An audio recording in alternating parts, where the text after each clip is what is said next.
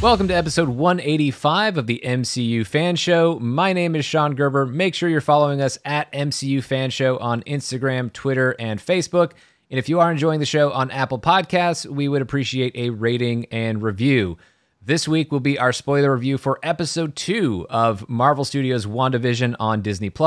The operative word, once again, being spoiler, which I think you know because you pressed play on the episode already. But in the event that it just played automatically and you are not caught up on WandaVision, please pause the episode right now.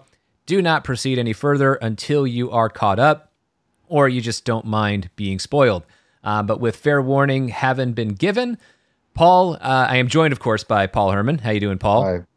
Very, very well. Thank you. Yeah, I already knew that because we literally just recorded the episode before this. But Yes, we did. But here we are talking about episode 2. So if you haven't heard the episode 1 review, although I think you probably have if you're listening to this one, we already shared some of our overall thoughts just from a broad perspective of what we thought of these 2 episodes. So for this review of episode 2, we're just going to get right into it and start talking about this episode of WandaVision. And it begins with an opening that goes before our new theme song, as well as, of course, our new opening credit sequence. And there's a lot of good stuff in there, by the way. But we have a cold open first where there's a loud noise. Vision is scared. Wanda and Vision are both startled by this noise. And Vision is looking outside. Doesn't seem like there's anything that's going on, but we have a conversation about suspicious characters in the neighborhood. And Wanda's worried that they are the suspicious characters in the neighborhood, Wanda and Vision. But maybe the suspicious characters that people have been spotting around town, is it Sword, who we're going to see later on in the episode? We don't know, but we talked a lot in our episode 1 review about so many things being for the children, a phrase we are going to hear over and over and over again in this episode. But we talked about Agnes, played by Catherine Hahn, showing up and talking to Wanda about seduction techniques and really driving toward this idea of Wanda and Vision having kids. Well, it really helps if you bring the beds together, as Wanda does when there's a startled reaction. The beds slide together, and then Wanda turns it into one bed, which is a television transition as well, to go from 1950s Dick Van Dyke to more 1960s Bewitched, where they actually could show husbands and wives actually sleeping in the same bed, as they often do. So Vision says, get the light, and it's baby making time for Wanda and Vision, which brings us to, or actually before I get into the theme song, Paul, you talked in the episode 1 review, some of the classic sitcom stuff worked for you, some of it didn't. How did this opening work for you? Yeah, this opening was, I was more prepared for it, for one, because of the previous episode. And so I kind of expected it to be a little more, more of the same, if you will. I did like the Bewitched kind of aspect a lot. I thought that was pretty cute, to be quite honest. And so maybe that kind of maybe already a little bit more like, oh, okay, let's do this. Okay, whatever. But I was more prepared for this episode, and even though it definitely ended on a better note, the first episode, than initially at first. But then, so I was a little more prepared and just knew we're going to get more of the same. So it didn't bother me, but I was just kind of biding my time at this point. Cause I'm like, okay, I'm just sitting here. I'm just taking everything in. Obviously the noise at the beginning is there's more to it than what's going on. I kind of, read into that. And so, but yeah, it started getting a little more interesting right off the bat, in my opinion, because the fact that, Wanda, brings her beds together and all that stuff. And so there's this, yeah, it just kind of, it felt like things were kind of moving a little bit quicker. It felt like just everything, the pounding on the outside, it just felt like it's just more of what I was expecting off the bat. So yeah, I definitely liked this a little bit more initially. Yeah, I really liked this scene. I had already seen it because it was one of the clips that they played publicly during talk shows and stuff, like Jimmy Kimmel appearances and stuff like that. But although I don't think they played all of it. We've got a longer version of the scene, but I thought it was really good. And I think it's doing what I was impressed by so much and talked about in the spoiler review for episode 1, just the way they are balancing, and it's even more than balance. I mean, the way they are multitasking in this show, that they are doing these classic sitcom tropes, that they're doing some of this physical comedy, the scaredy cat vision comedy and stuff like that. And, you know, the cheap puns, like, are you using your night vision, which Elizabeth Olsen sells very well. And so you get all of that, but we are moving things forward. And it's an emotional setup for Wanda with what she's going to talk about later in the show, that when Vision's talking about suspicious characters, Wanda immediately projects that on herself and on Vision, like, oh, we're the suspicious characters. We're the ones who don't fit in. And we explore in this episode just how badly Wanda wants to fit in. And so it really is emotional as we're going through just this classic sitcom comedy. And then we are advancing the narrative. This scene, like so many other scenes in these first 2 episodes, is for the children. But before we go any further, we will talk about the opening credits for this and the opening theme song, again from Robert Lopez and Kristen Anderson Lopez. And it's very Bewitched in the design, the animation style. A shout out to Andy Park, who was on our show recently, episode 183, Marvel Studios visual development director Andy Park. He did the design, not the animation, but the design for these animated versions of Wanda and Vision, which is available in t-shirt form, and I'm sure plenty of other WandaVision merch that is sure to be on the way before too long. But there's a lot of Easter eggs in this, and I'm sure that this stuff, Paul, I don't know if you... I can't take credit for spotting it. Other people who are more eagle-eyed than I was were able to spot some of these things. Some of these things I was able to see, like signs in the grocery store, but not as many things as one thing that...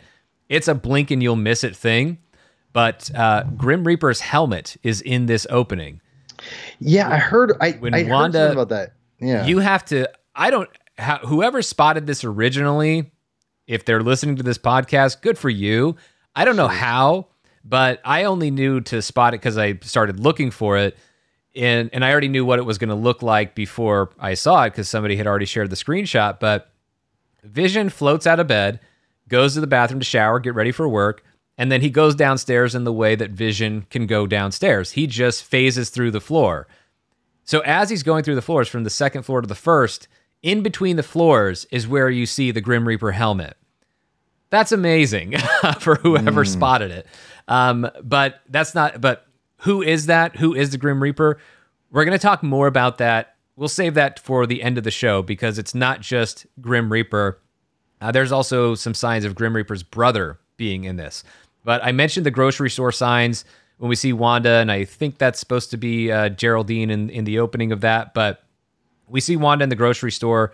There are signs behind her.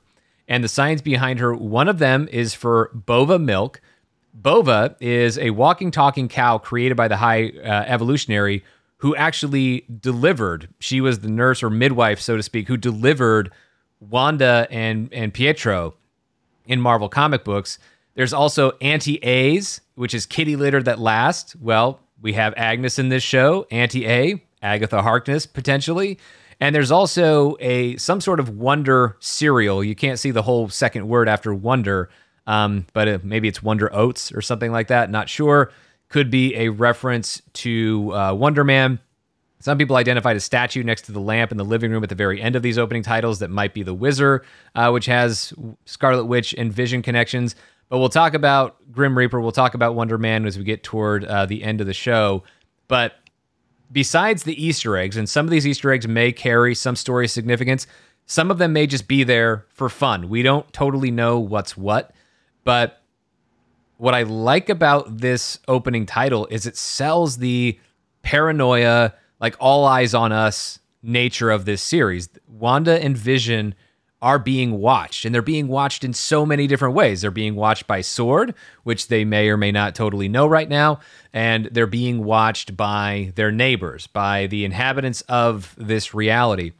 Because even as they're singing the song, like the WandaVision, WandaVision, they're all looking, and this ends with all the neighbors looking in the window at Wanda and Vision, which is really selling, again, that idea of things being out of place and Wanda wanting to fit in, but she's having to do all of this under the watchful eye of literally everyone there and plenty of other people watching that she doesn't quite know about. Yeah, a lot of those things, man. Those are great Easter eggs, and I love them because they are deep. And I don't think they're gonna go more than that, to be honest. Because adding the Grim Reaper and Wonder Man, that's a lot, and there's no way they're gonna do that in this series. But I think those are cool callbacks, especially the fact that the Grim Reaper. Well, there's a stronger clue that Wonder Man might be in this series because in the featurette that Marvel Studios released on the morning of January 15th, Wonder Man is there like in concept art that's you can see in the background behind head writer Jack Schaefer. That looks more like a finished version of Wonder Man. So they designed Wonder Man for something. Doesn't reveal the size of the role, but it seems like we might get him in this series at some point. It would be interesting. I don't know. This series specifically, it just seems. Yeah, we'll see. Again, if they somehow manage to put Wonder Man in this, I mean, I guess my point is that he's not going to be that integral of a character because of that reason of just there's be too much going on with the whole Mephisto thing. But the Grim Reaper thing is cool just because it's almost a callback, an Easter egg to the Vision series where Vision or Grim Reaper is buried in the backyard of the Vision's killed house. by Vision's wife Viv, who is not in this series, but we might as well go ahead and talk about it now since we are talking about it. We won't save it to the end. So who are these characters? Sure. Well, Grim Reaper is Eric Williams, who is the brother of Simon Williams. Simon Williams is Wonder Man, but Simon Williams is not just Wonder Man. Simon Williams is also isn't it his brain patterns that that are imprinted on Vision in the comic books? Vision. Yeah. So that's, Vision kind of is Simon Williams, sort of, in Marvel Comics. It's like a brother. Yeah. Well, and it makes him a brother, sort of, in essence, of Eric Williams, of Grim Reaper as well. Yes. And that part of the origin seems unlikely. We know where Vision came from. Vision, there's no Simon Williams that was there to factor into Vision, really, unless they're going to go back to the original Human Torch that was kind of in Captain America: First Avenger at the World's Fair. Although that would be kind of a reach to do that. They could. I don't know. There could be a weird way to wedge Simon Williams into the origin of the MCU's Vision. They could. He's an actor, right? So maybe Jarvis is based off of a role that Simon Williams played. No, because Jarvis is based off of Jarvis, off of the real life Jarvis.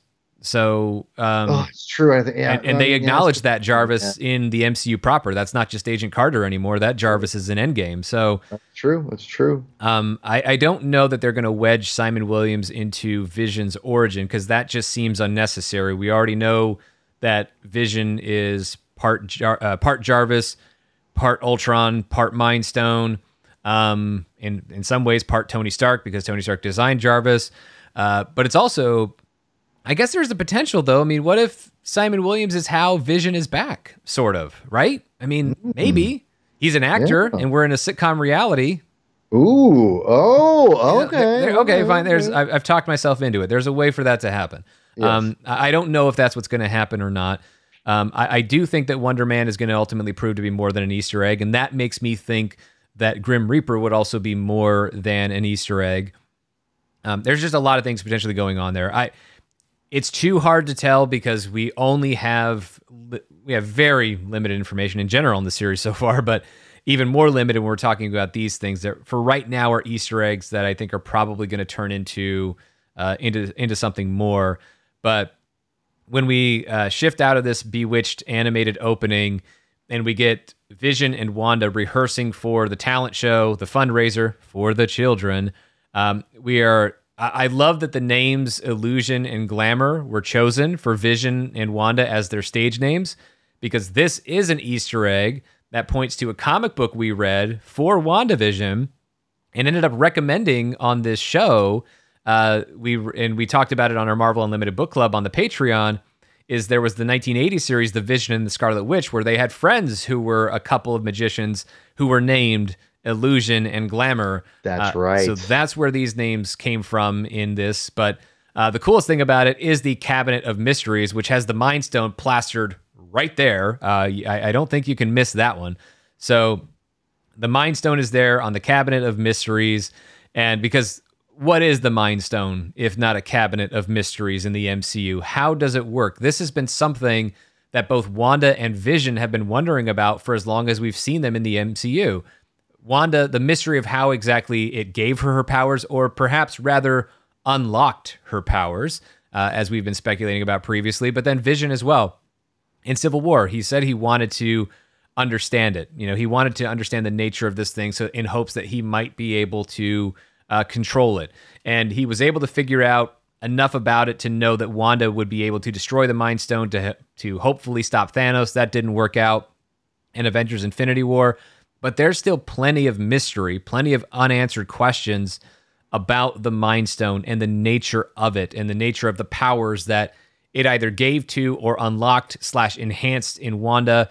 So having the Cabinet of Mysteries as just this, the big set piece, the grand finale of the magic show for Wanda and Vision, or illusion for Vision, glamour for Wanda, and having the Mind Stone on it was such a cool touch. And we know that we're going to see the Mind Stone again somehow in this trailer in this show, because we've seen in the spots, we've seen like Wanda staring up at the Mind Stone in some form of this reality or whatever it is. But it's great to see, the in-story heads up that the Mind Stone is still in play here and still worth wondering about and thinking about while it's sitting right there on the Cabinet of Mysteries. Yeah, that was I totally missed the glamour and that whole reference. I was like, oh yeah, I totally forgot about that. This was more. I felt like this was more in line again. What I liked about and what I anticipated. It was driving. The narrative was driving. Wanda was front and center, and it was the two of them together, and it felt like things were moving. It felt like things were. There again, the smart kind of aspect that I knew and was anticipating for the series, we were getting at this point, and I was really enjoying it. What we were getting much more than the last episode. Yeah, no, this sequence was great, and then when we get to more of the emotional stakes for this right now is Vision is talking about, Wanda, you're not at all worried that the audience might just see through this little charade or charade, depending on your pronunciation. Of course, Vision goes with the British version, so it's probably better. But anyway, Wanda just says, that this is part of the point, right? Is she wants the audience to see that there's no magic here. She wants the audience to see that this is a trick, because if the audience has any worry that there might be actual magic taking place, then that's going to get in the way of what Wanda really wants. As Wanda says, this is our home now. I want us to fit in. And she's very serious when she says it and a little emotional when she says it, not crying or anything, but the emotion is very real, as she's saying. It's very genuine. She really wants this. And anytime we know what a character wants, we got to think about why they want that. Well, Wanda wants to fit in here because she never fit in anywhere else. We go back to Maria Hill's description of the twins, talking about Pietro and Wanda. He's fast and she's weird. And so that's something where Wanda never really fit in anywhere. And even within the Avengers, she was starting to fit in and starting to be part of the team, but then what happened in Lagos happened. And so then that created the Avengers being, or at least certainly Tony being, suspicious of her. So she's never really felt like she's fit in. She's never really been able to feel completely comfortable or at home, or at least she hasn't been able to for a very long time. And so if the real world, which has given her so much trauma, grief, and loss, if that's not a place where she's fit in, then this place that is her safe space, that is this safe environment for her that she is escaping into, this has to be a place where she can fit in. Because if she's not able to fit in a reality where she has either all of or at least a lot of control, if she can't fit in here, she's not going to be able to fit in anywhere. And that's why she wants it so badly in this episode. And of course, as Vision says at the end, Wanda and Vision, Westview fitter inners, that it's going to happen. They are going to be able to fit in this new home. But it's important to show how badly Wanda wants that, because it sets up the choice that she very clearly makes at the end of this episode. Yeah, I don't have much to add to this one, other than I agree with you that it's good, just great acting by Elizabeth Olsen, and she really knocks it out of the park here. And I'm not sure if this is where we get the pink helicopter. When does that come Yeah, in? that's right after this. So Okay, Vision let's go leaves, there. and Wanda's just kind of straightening up the house, and then we hear another loud crash, like we heard at the beginning of this episode. And so Wanda goes outside to investigate, and she sees this helicopter, which is not black and white. It's red with yellow trim. It has a sword logo on it. Not that she knows what that is just yet, but we see this helicopter, and the way that happened, it reminded me of, because there's been a lot of Truman Show comparisons, and there have been since the trailers, and obviously, right, they're in a sitcom world that somebody is watching from the outside. Very, very Truman Show. But there's also a little bit of, kind of reminded me of Pleasantville a little bit in the way that color comes into the story. For anybody who remembers the Pleasantville film from like 1998 starring Tobey Maguire and Reese Witherspoon, so it was another thing. It was a sitcom sort of reality, but when color started coming through in the black and white setting, it was actually after people were having sexual awakenings. And so Wanda and Vision start trying to make a baby at the beginning of this episode, and all of a sudden we have color, although it's not the first time. We did have the red light in the Toastmate 2000 ad. But anyway, and that's not really what color is supposed to, I think, represent in this. Color is supposed to represent a breaks or shifts in the reality. And Wanda sees this helicopter, doesn't know what it is, but we did see a helicopter flying up against some sort of red virtual barrier, and I wonder if we might actually get to see this. When we see that helicopter, that it will be a flashback of witnessing this scene from the other side. The helicopter crashes into the reality, it turns into a toy, and so presumably whoever was aboard that helicopter is toast. No pun intended for the ad from the first episode, but yeah, we see Wanda being confused by this, but I think she's also threatened by this, because whatever this is, it doesn't fit with the rest of this reality that she's wanting to fit in with right now. Yeah, I read it as obviously what you're saying, and was like, okay, what does this mean? I immediately saw the sword logo, but then what I thought was the pink made me think, is this high evolutionary? And because of Agnes, and Wanda does have some high evolutionary ties, unfortunately, with the recently with her retcon of not being a mutant anymore, which I think that'll be retconned back hopefully soon. But no, he does have some kind of history with her. I forgot exactly what he's done, just even before the retcon a couple years ago, but that's immediately what I thought was like, what does this mean? Is the high evolutionary behind this? I wonder if there is something kind of a tie to that, because a pink helicopter doesn't really make sense, and it's such a hot pink. I immediately went to him, so that was very interesting. And I love this aspect of it. I love, again, the more of the surreal kind of idea, the color kind of coming into play was really, really interesting.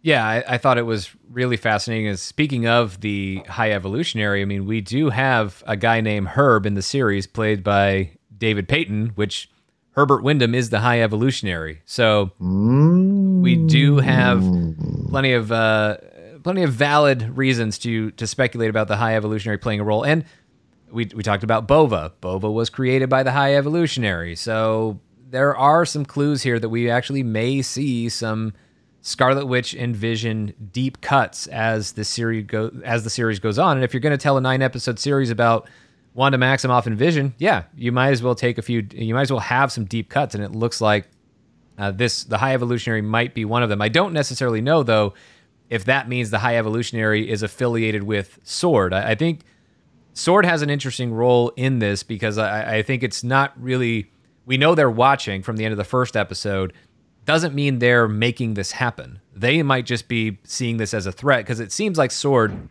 is trying to investigate, but we'll talk about that more as we go on. Another very key thing here, though, is who snaps Wanda out of it and gets her back to thinking about this sitcom reality. It's Agnes. Look, it's the star of the show. And Wanda is the star of the show. Agnes knows that Wanda is the star of the show. But, I'm not talking about you. I'm talking about this bunny, Senior Scratchy. And Catherine Hahn gets a very Catherine Hahn moment here as Agnes, where she checks out the mailman Dennis's butt, as you know, which I just thought was funny. it's also the way that Agnes reshifts Wanda's focus. So as Wanda, whom I think Agnes probably knows, Wanda is desperate to fit in. I don't think that, even though Wanda hasn't spoken, or Agnes hasn't spoken with Wanda about that, I think Agnes gets it. And so Agnes kind of lays out for Wanda the stakes of this meeting with this planning committee for the fundraiser, and the person in charge of that, which is Dottie. Whatever Wanda was thinking about, whatever she was suspicious about with this helicopter, that moves out of her mind because Agnes is giving Wanda something to focus on. But Agnes also brings up kids. Dottie is the key to everything in this town, Agnes says. And she talks about country clubs and all this other stuff, but then she also mentions school admissions, and Wanda is like telling her to basically pump the brakes on that. But it's another hint of Agnes pointing to Wanda and Vision having kids. Dottie is the key to everything in this town. So is Dottie really the key to everything in this town? Or is that just what Agnes wants Wanda to think so that Wanda is distracted, although there's a chance that Dottie actually really is the key to this town, or one of the keys of the town. But speaking of Dottie, really outstanding performance by Emma Caulfield Ford as Dottie. She is so good in this episode. I mean, she is the classic neighborhood bully amongst the housewives. She is that. She's the one in control, and she's the one putting everybody else down and always being condescending, putting everybody in their place to make sure everybody knows that Dottie is the one who is in charge within this social circle. But when we get to this meeting of this planning committee, and Dottie takes a shot at Bev for not knowing where the chairs came from, the devil's in the details, Bev. And then Agnes says to Wanda, that's not the only place he is. We already touched on this in our spoiler review for episode 1. But when we talk about the devil and we talk about Marvel, we start to think Mephisto. I still think it's unclear whether or not Mephisto is actually going to be in this series, or maybe I feel like some version of Mephisto is in play here. And I don't know if that means we're actually going to get the character named Mephisto, or somebody else is playing that role. Or even if it is Mephisto, does that mean Mephisto is like literally the devil of the Marvel Cinematic Universe, or is it going to be a more figurative sort of thing? That I don't think we totally know yet, but it's a pretty strong clue to acknowledge the idea of the existence of the devil, and he also exists in other places besides the details. Yeah, I think Mephisto is not going to be he might be involved in some way, but it's not going to be a full reveal. It's going to be like, oh, there's, like Agnes is going to say something at the very end after they figure out what's going on, because obviously the main purpose of the show is Wanda in this world or whatever that she's surrounded in. That's going to be, whatever is causing her to be like this. I don't think it's Mephisto, but don't forget there is the Multiverse of Madness coming out, and I think Mephisto could play, they could be leading, and you could see Agnes at the very end say, there is something that's greater than us that is a threat to you, that is a threat to Doctor Strange, and I think that to me is what you could lead into. That makes more sense to me, because you play into that horror aspect a lot more with someone like Sam Raimi doing Doctor Strange 2 than this Disney Plus show about a sitcom. Again, I just don't think it's going to be full on. You might get a name drop, or not name drop, but you might get a hint of that there's something else out there lurking for her and for any these sorcerers. There's a threat out there, and that he could be lurking. So that is more possible, I think, than him actually showing up at some point. True, or could show up, but again, only like Thanos showing up in the mid-credit scene in the first Avengers movie. Like, you see him, but we're not telling that story here. So I don't know whether or not Mephisto is going to show up. Agnes might be Mephisto for all I know, or the MCU's version of it. I really don't know what they're going to do with this, which I love about that. It's episode 2 of 9. I don't want to be able to figure this out just yet. So I just love being able to examine these questions, and we'll see where it goes from here. But we get the first meeting between Wanda and Geraldine, who we recognize as Tiana Paris, who we know is Monica Rambeau in this series.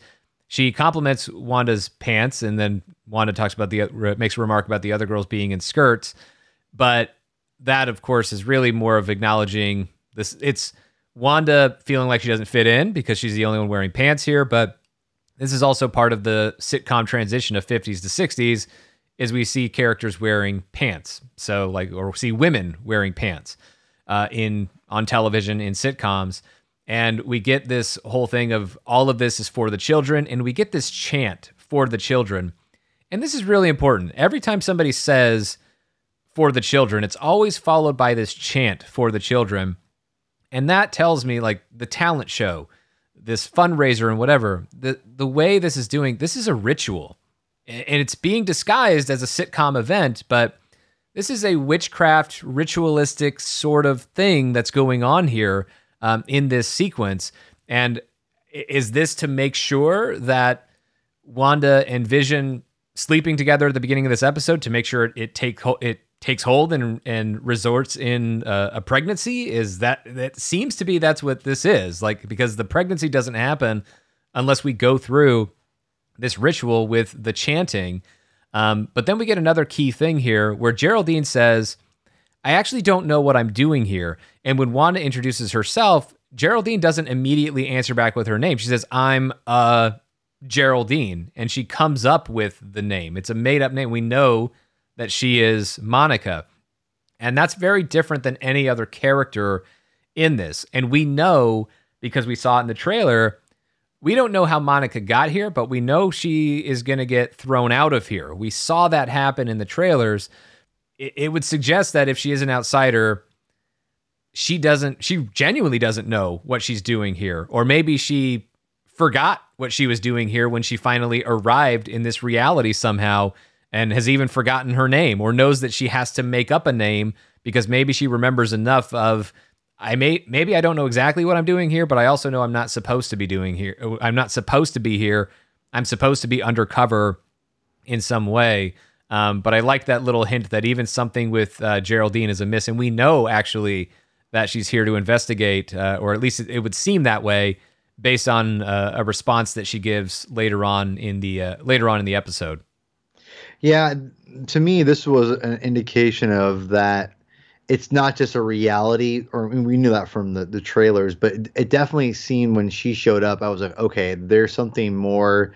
Either Sword is doing this, which doesn't really make sense given the first episode, but like her appearance and knowing her affiliation with Sword made me go, okay, it made it more interesting, to be quite honest, because you're like, okay, I know immediately that this character is not exactly pro or against Wanda and Vision, but is investigating, like you said. So it immediately ramped up for my interest, because knowing the character and everything like that. So it was interesting to have her placement, especially in that scene specifically.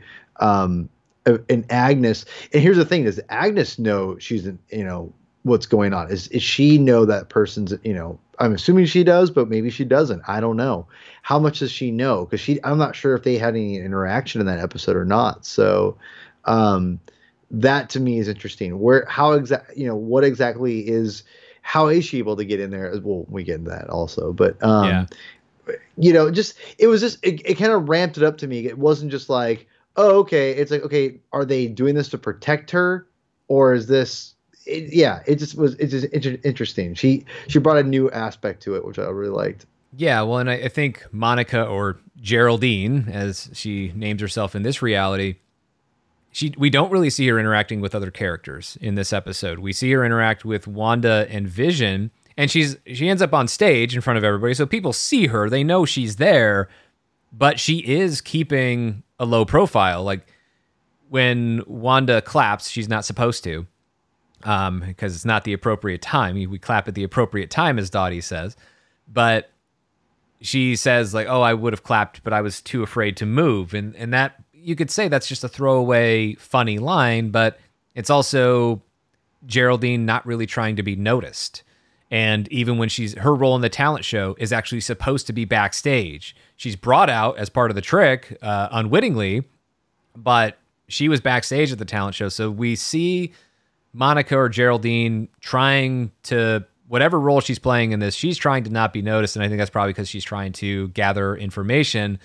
But we'll come back to this scene. We will come back to this setting in a moment, but we'll take a quick break because they do in the show. They transition over to the neighborhood watch meeting.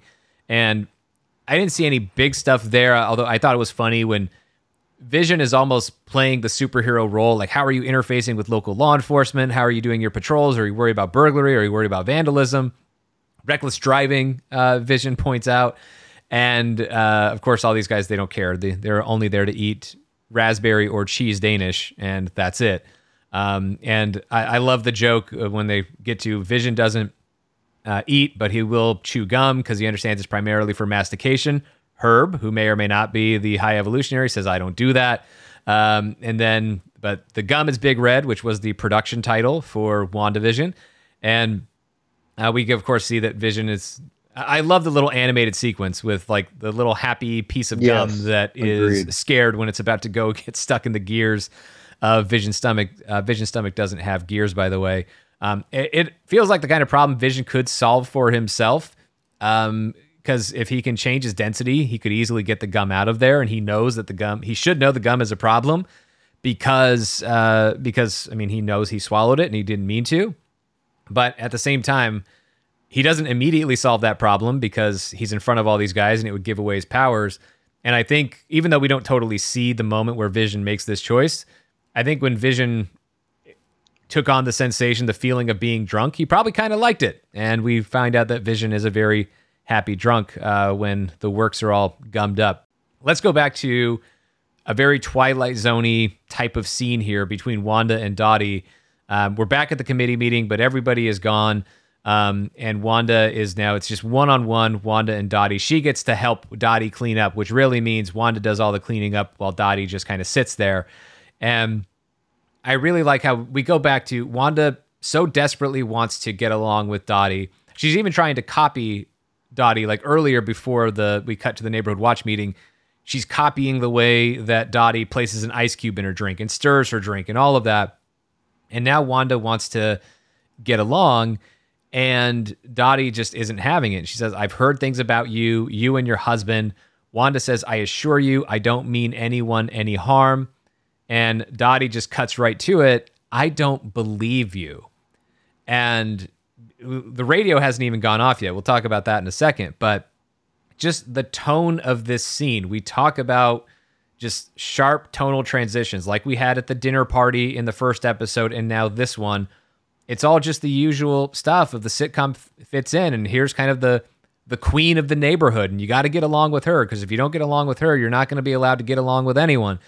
And so that's all very, very classic sitcom tropes, but the tone turns when it's not just Dottie is being Dottie, Dottie is being condescending, Dottie is being mean. It's Dottie is very, very suspicious of Wanda, and probably because she feels threatened by Wanda. Like, I don't believe you when Wanda says she doesn't mean anyone any harm, that Dottie perceives Wanda as a threat, not as a threat to Dottie's social status in the neighborhood, but as like a physical threat.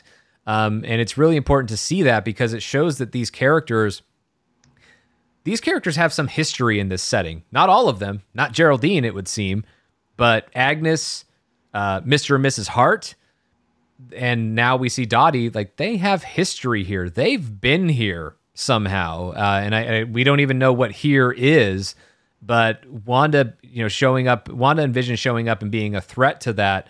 It's very, very interesting to see the way some of these other, pre-established residents of Westview are responding. Yeah, this was my favorite part because I feel like this is where it gets a little bit Twin Peaksy for me. It kind of ups that ante because the characters are kind of interweaving these characterizations. And I really liked when Bev, God, what's her name? The names are always escaping me. Is it Dottie? Dottie's Dottie. Excuse me. Dottie is kind of being the classic sitcom person, but yet she, again, great acting and great directing from there as well, that they're able to intertwine this different reality as well.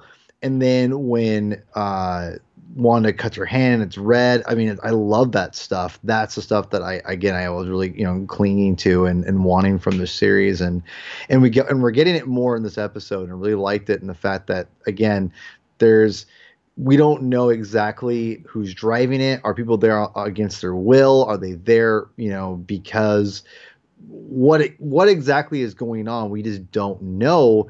And I think that I love these moments of these leaks, if you will, of these things where these characters are starting to come through this different reality, and how it's affecting Wanda, and Wanda still has no idea what's going on. And I love that. And again, it's beautifully done in this scene.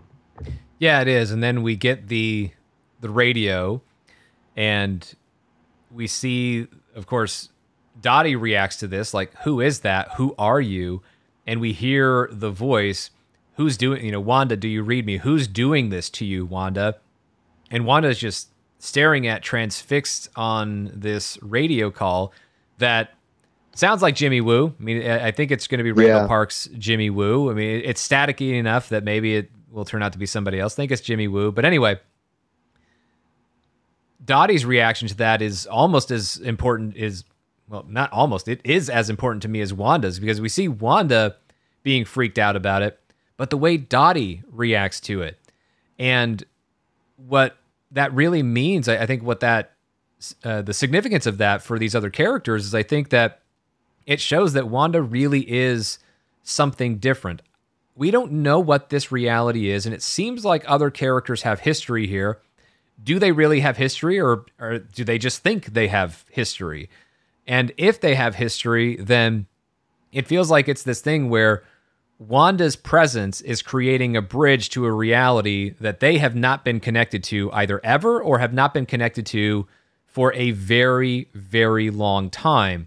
Because without Wanda, they probably have no contact with the outside world. As far as they're concerned, there is no outside world.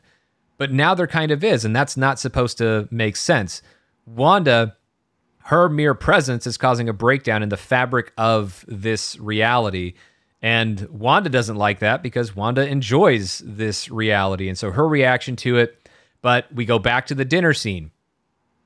There's a break in the sitcom reality that Wanda likes.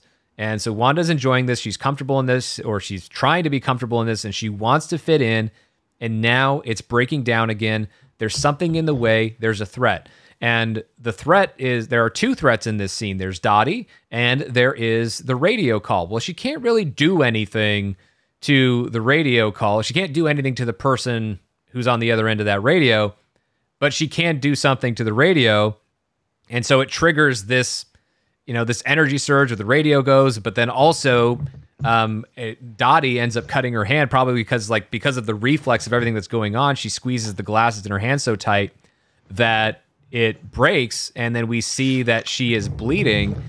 And this is important because this is showing us, like, Dottie having her hand cut here, it's similar to Mr. Hart choking, that when somebody is intensely questioning Wanda and causing a break in the reality, and shifting the tone of this, where, shifting the mood, the atmosphere of this space that Wanda is trying to just enjoy living in, there is physical harm that comes their way. Not necessarily because Wanda means them harm, but when Wanda's feeling threatening and these events happen, whatever it is, energy surge, psychic break, whatever, subconscious action, whatever it is, in the same way or in a similar way to Mr. Hart choking, Dottie cuts her hand.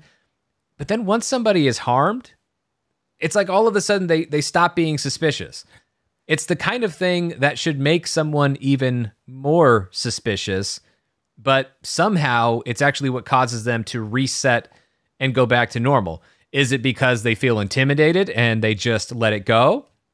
Or is it because somebody who has even more power here, whether that's Wanda having even more power than we've seen, or somebody else who is setting up and manipulating all of this, is the one who kind of influences them, whether they're aware of it or not, just resetting them. Let's get back to it. Let's get back to this facade that we are creating within this Westview, sitcom hometown sort of space. So the way that whole thing unfolds and the way it ties into what happened in the dinner scene at the dinner party, I think is really, really great. And it's really interesting to see the way all of these things are being laid out in front of us. The next thing that we get is the ad. Like we did for the first episode, we will save the ad to the end for the end.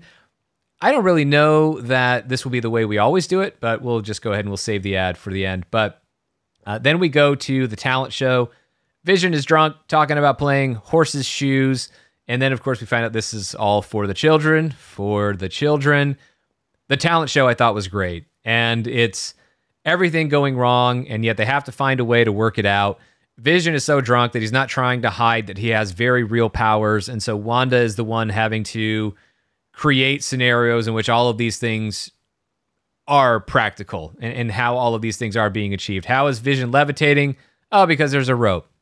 How is he able to lift the piano? Because it's a cardboard cutout. And you weren't supposed to see that with her little shoulder shimmy, which was really funny. And so, of course, poor Jones, who got fired in episode 1, has now lost his piano that he was playing at the beginning of the talent show in episode 2. So yeah, Jones is in rough shape. But that was amazing, by the way. Yeah. So I loved all of this stuff. Everything's just going wrong, and Wanda is just having to cover up for everything because Vision is not hiding. He's getting in the way of their ability to fit in, and Wanda is doing everything she can. And it's very similar to the dinner party. It's just, or her having to make the home cooked meal. It's just, which is the random series of various inconveniences that people experience in sitcoms. All these things everything's going wrong, and yet we still have to find a way to resolve all of this in the end. And even Vision, passing the hat through his stomach, oh, how are we doing that? She reveals a mirror. And like my favorite line in that whole thing is like Bev asking, is that how mirrors work? And Dottie just saying, shut up, Bev. Because Dottie at this point, who was very suspicious of Wanda, is now just enjoying the show. I loved all of this. This was so good. Yeah, that was, again, this is where I felt that the sitcom ideas were still driving the narrative a little bit more and was also very fun. And again, it was more clever, and I like the way it was done. I really liked Herb a lot. I thought he was I liked his addition. Yeah. Yeah. I like how he gives Vision credit for getting his card right when it's the last card. Yeah. Like, oh yeah, that is my card. Yeah, you did your trick right or whatever.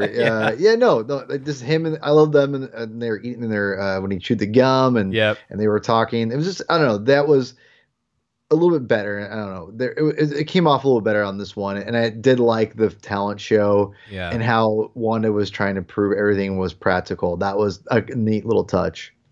Yeah, I also, going back to the neighborhood watch meeting, just the neighborhood watch meeting is the men sharing the hot gossip with, you heard that treehouse? That's a prefab job. Talk about Arthur's bowling trophies being ones he bought at a garage sale. Like, just, it's funny stuff. But yeah, this whole thing was great. And then when they, I like how Vision, like, I think at least twice in this sequence, when he's supposed to do his flourish as a magician, he says it out loud, flourish. And then Wanda's like, you're just supposed to do it, not say it. But they bring out the Cabinet of Mysteries. It's the grand finale, except Vision has started the whole sequence without Wanda getting in the box. So now they need something because everybody's chanting what's in the box. And Wanda improvises, and she's just transported Geraldine into the box. And I thought what was really great about that is there's a great moment from Agnes, because everybody applauds and everybody's happy, and Agnes looks around. She's applauding, but she's also looking around at everybody else's reaction, and she almost looks a little bit relieved. Like, oh no, this was going to be the thing. If the crowd didn't buy this, then this was going to ruin everything. And so I'm going to talk about Agnes. I'll circle back to Dottie in just a second, but I really liked her reaction to that. But I also mentioned before Geraldine, I talked about how she asks a question. There's a little interaction that kind of sets up that she is seemingly there to investigate. Geraldine asks the question, how'd you do it? Because she was just standing backstage, and now all of a sudden she said she's in like a dark cubbyhole. how'd you do it? And Vision says, a magician never reveals his secret. And like, that's for his assistant. And then Wanda says, and she's not talking. And Geraldine just acknowledging by saying, I had a feeling you'd say that. It's just, it's friendly. It's there. It's non-threatening. It's not really asking questions in any sort of intimidating or threatening way like Dottie or Mr. Hart. It's just her saying, just shrugging it off. I had a feeling you'd say that. But I think it reveals Geraldine or Monica being in here, knowing that she's investigating, knowing that she has questions, but also not expecting to get answers. That whatever this situation that she's in is going to involve people who are going to be very guarded, chief among them being Wanda. Yeah, I think this. I loved the bit with her being transported into the thing, and again the playfulness, because she's again playing on the fact that she's investigating.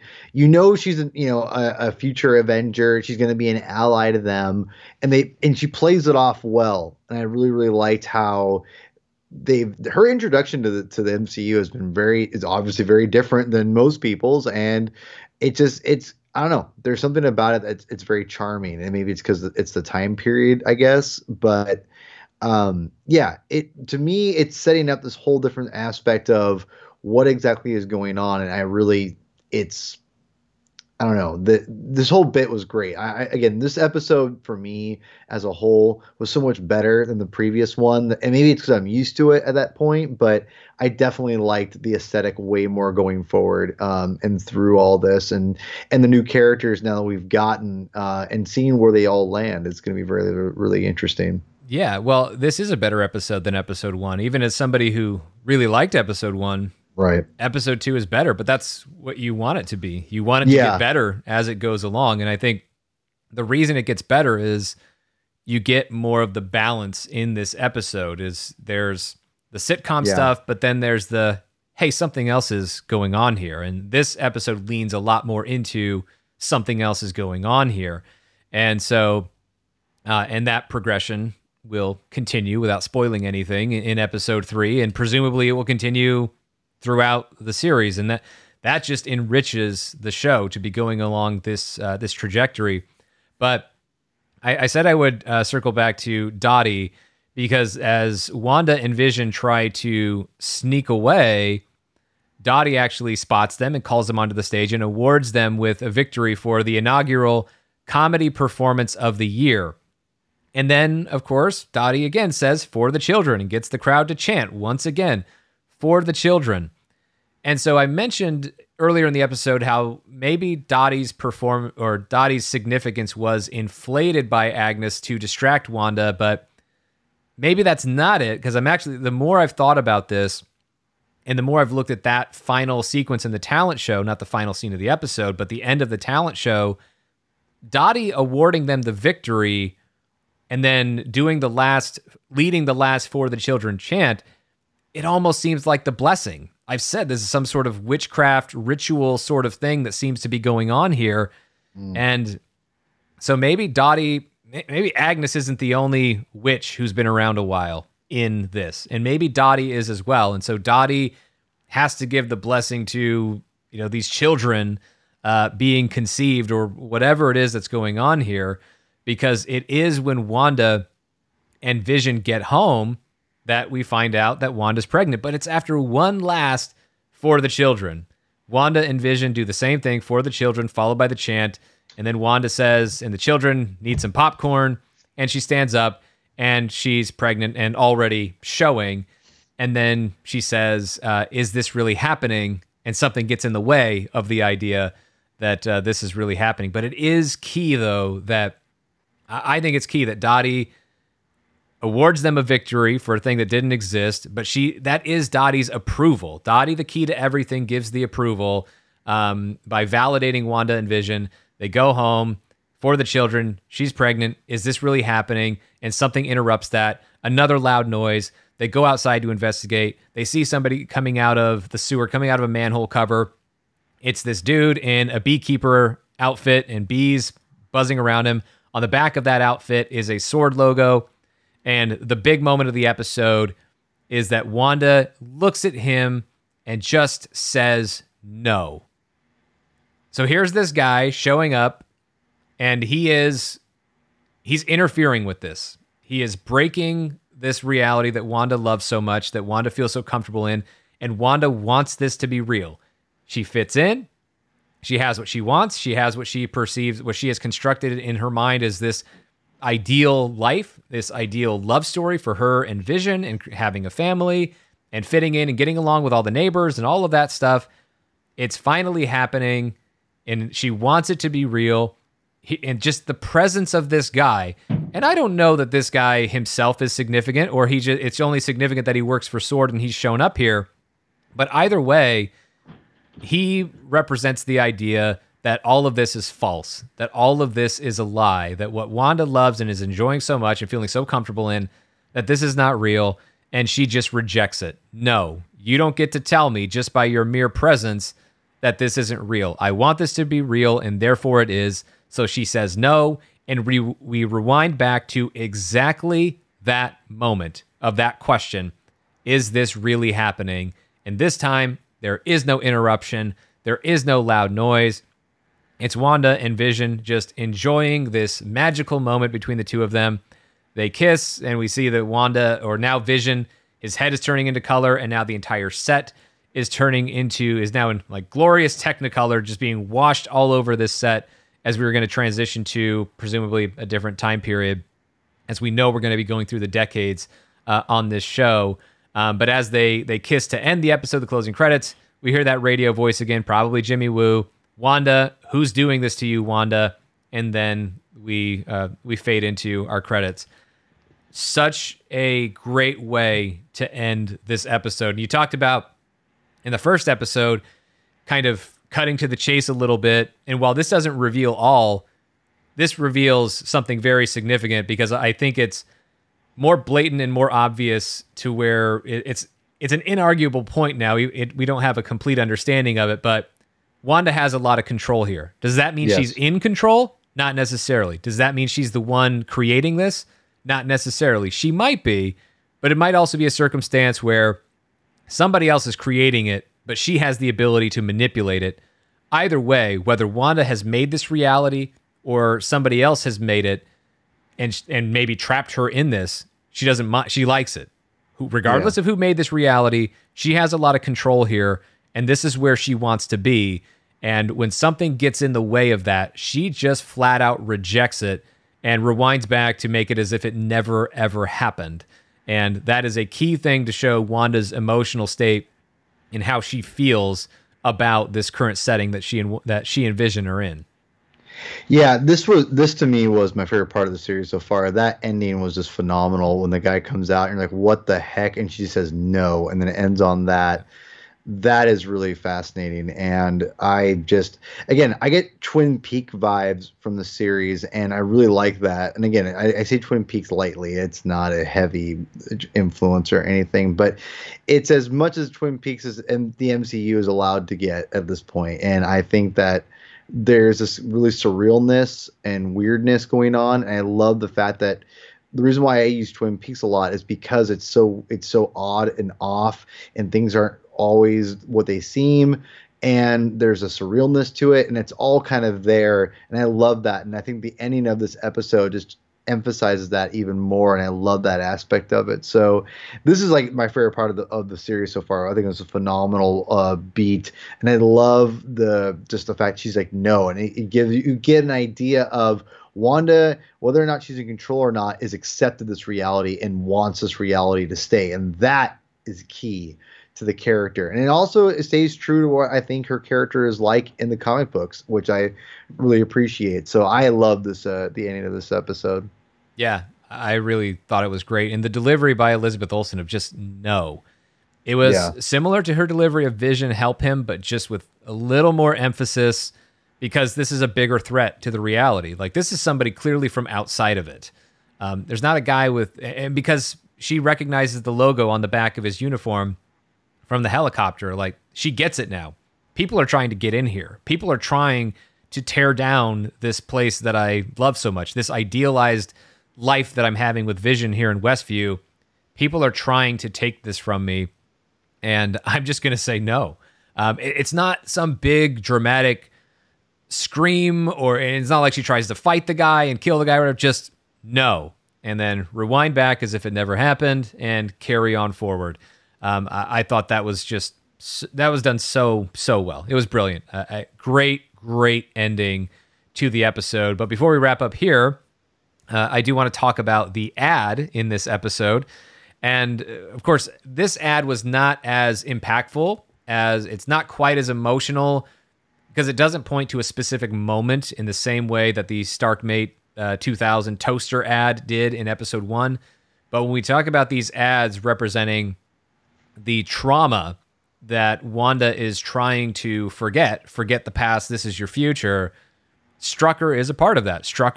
Baron von Strucker is the one who experimented on Wanda, that either created, or more likely we'll find out in this show, we think, unlocked her powers. So that was not necessarily, I don't think those experiments, even though Wanda had powers as a result of it, I don't think that experience was pleasant for Wanda. I mean, we know that we heard about it. Everybody else died except the twins. So these experiments were probably painful, of course, emotional, being kidnapped, being taken, being imprisoned for these experiments. So Strucker is representing another traumatic event or series of traumatic events for Wanda that's bleeding into this. And we see the same two people. We see the same couple that we saw in the toaster ad.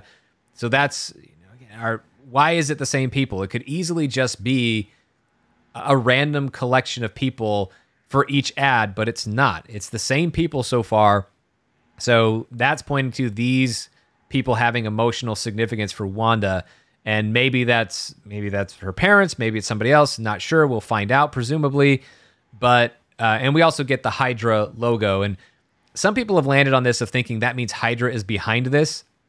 Sword isn't Hydra, and Hydra isn't Sword. So with Sword being here, doing whatever they're doing in this series, I don't think Hydra is in play here. I think Hydra is there because Hydra represents trauma for Wanda in the same way that Stark Industries represents trauma for Wanda. That's why I think Hydra is here. That's why, and also Strucker was a member of Hydra. So if you're talking about Strucker and you're showing a Hydra logo on the watch, that already makes all the sense that Hydra needs to make in here. It doesn't necessarily need to point to Hydra having a larger presence in this. I think the MCU has moved on from S.H.I.E.L.D. and Hydra, and now we kind of have probably, I don't think Sword is Hydra, and I don't really think that Sword is, because Sword in the comic book, Sword is more akin to S.H.I.E.L.D. than it is Hydra. So if Sword is the new something, I think it's more likely to be the new S.H.I.E.L.D. than it is the new Hydra. And I think that Sword is actually going to be a force for good, at least as close to good as S.H.I.E.L.D. was capable of being, because it seems like Darcy Lewis works for Sword. Seems like Jimmy Woo, played by Randall Park, is either working for Sword or with Sword. Don't know if his official job is with Sword or still with the FBI, but I don't think Sword has ill intent here, even though, the beekeeper guy is very ominous and looks very dark and very threatening. He is very threatening to Wanda simply because he breaks the reality that she wants to be a part of and that she wants to remain in this situation.